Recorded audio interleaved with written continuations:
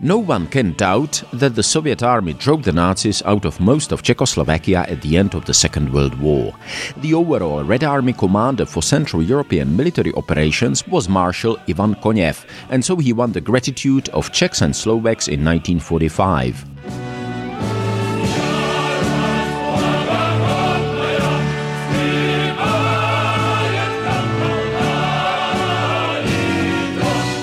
However, a decade later he commanded the violent and bloody Soviet suppression of the Hungarian uprising and participated in the building of the Berlin Wall in 1961. According to some historians, he also personally participated in the preparations of the Soviet-led invasion of Czechoslovakia in 1968, which resulted in more than 2 decades of occupation of the country by unwelcome Soviet troops. After the Marshal's statue in Prague 6 was repeatedly vandalized with red paint by protesters, the local authorities voted for its removal.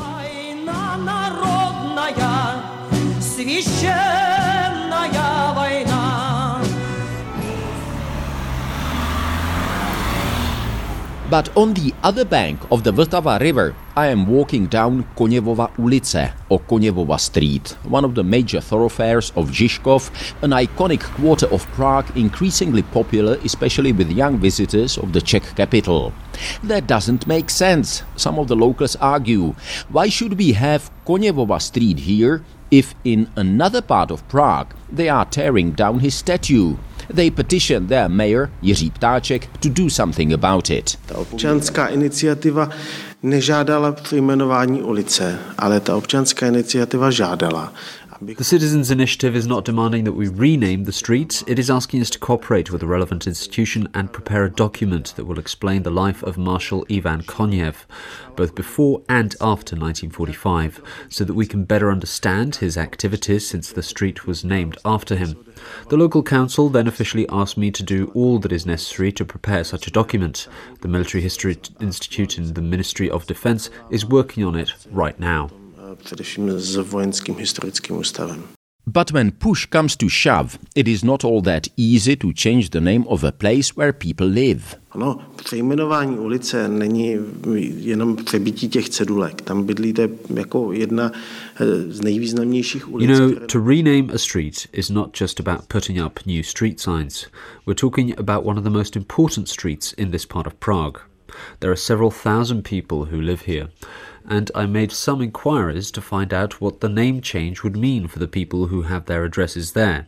I was astonished by the bureaucratic complications it involves. It is not just about changing your identity card. The whole system is so user-unfriendly that you would need to take 3 days off just to make all the official changes at different offices. Je o výměně občanských průkazů, návštěvě finančního úřadu, registru vozidel, banky. You need to change your ID. You also have to file a form at the tax office. If you have a car, you are obliged to change the registration, visit the Social Security Agency, bank, etc. I was really shocked. We do have an electronic central register, but it does not help citizens at all. They have to physically go to the various government offices and agencies to make all the necessary changes, and they have only a period of some 2 weeks to do so. It is quite astonishing. After all, they're not moving or going anywhere. Unfortunately, the regulation concerning a change of address is so heavy-handed that there is no way around it. Kdybych já bydlel na Koněvově ulici, tak to velmi rád sám podstoupím, jenom proto, abych už nebydlel na Koněvové ulici.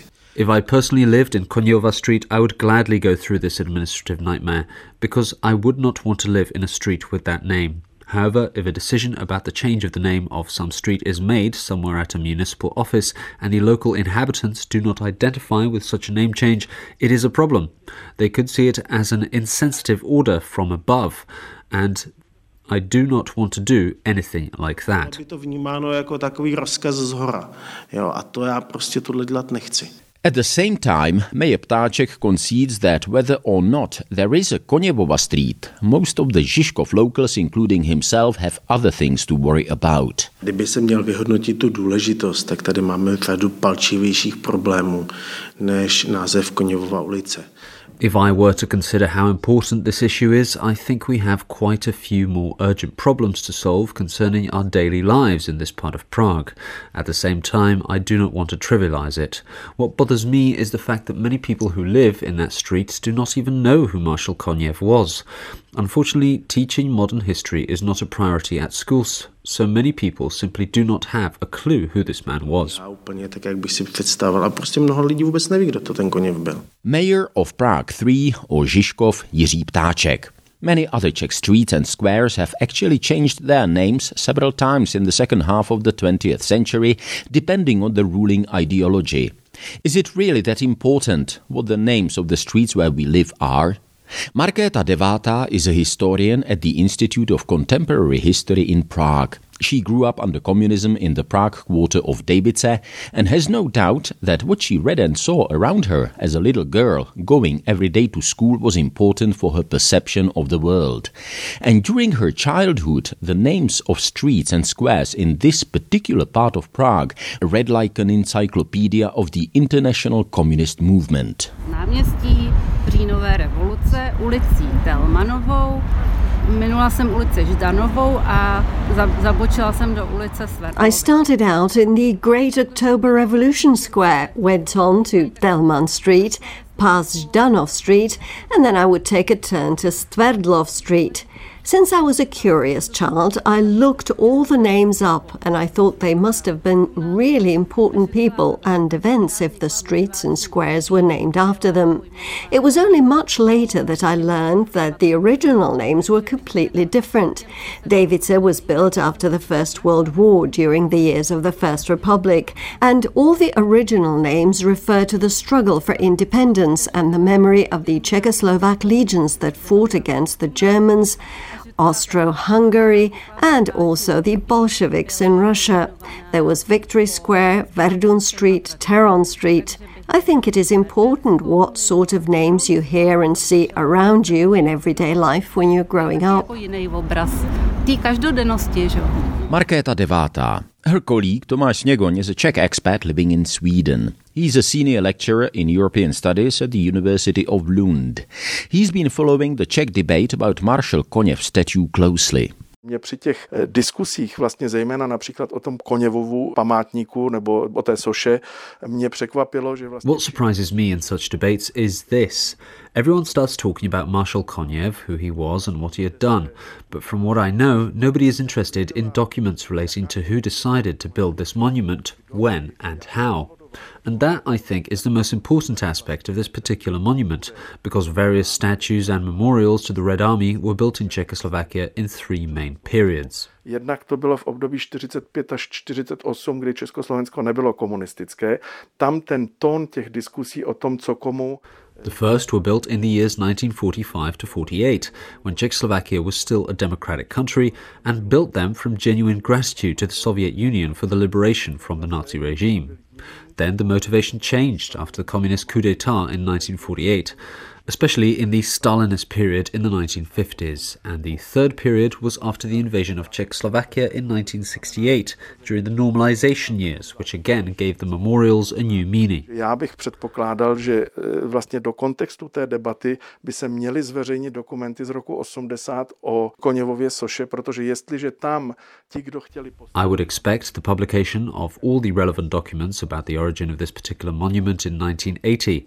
I'm sure that they would prove the true reasons why the statue was erected, as a thank you for the occupation of Czechoslovakia in 1968. A nikoliv jenom tedy takzvaně čistý vděk za osvobození Československa v roce 45. In other words, the debate should not really be about Marshal Koněv, but who decided to erect the statue, why and when. Tomáš Sněgoň has devoted many years of research to various monuments and memorials of the Holocaust. Lately, he has focused his research on how the Soviet concentration camps, or gulags, where millions of people died, are presented in today's Russia. So why is it important to study how societies remember such traumatic events? Samozřejmě to odráží zmíněné nejasnosti kolem nynějších hodnot minimálně. Řada lidí si dnes není schopná jednoznačně... At the very least, it reflects uncertainty about present-day values. Many people aren't even sure whether democracy is better than dictatorship, and their words and actions show that. At least part of the society does not see communism or even Nazism and some present-day dictatorships as necessarily bad. I believe that having discussions about such monuments overall is a healthy thing that can help at least try to find some broader consensus in how society views its own past. We just mustn't get overexcited and lost in such discussions. Islanďané namísto toho, aby se hádali, jaké dají na mince portréty historických osobností, tak tam dají ryby a vlastně potom žijí také. In Iceland, for example, people do not want to argue which historical personalities they should put on their coins and banknotes, so they decided to put different kinds of species of fish on their money. We have a different approach in Czechia, so we tend to argue more. And it is no wonder. After all, we were not able to study our past freely without ideological ballast for decades under communism, and many of the archives and materials are still not public. So I think the need for such debates will not vanish overnight. Myslím, že ta potřeba jen tak rychle nevymizí. Says Tomáš Sněgoň, senior lecturer at the University of Lund in Sweden. Не смеют крылья черные над родиной летать, поля ее просторные не смеет враг топтать. Perhaps it's important to remember that history doesn't end at a certain point in the past. It keeps going on. It is only natural that the reputation of former heroes, such as Marshal Koněv, may become tainted by their later controversial actions. How we remember the past, who and what we celebrate, who or what we condemn, says more about us and our generation than the people who lived a long time ago. Vít Pohanka, Radio Prague International.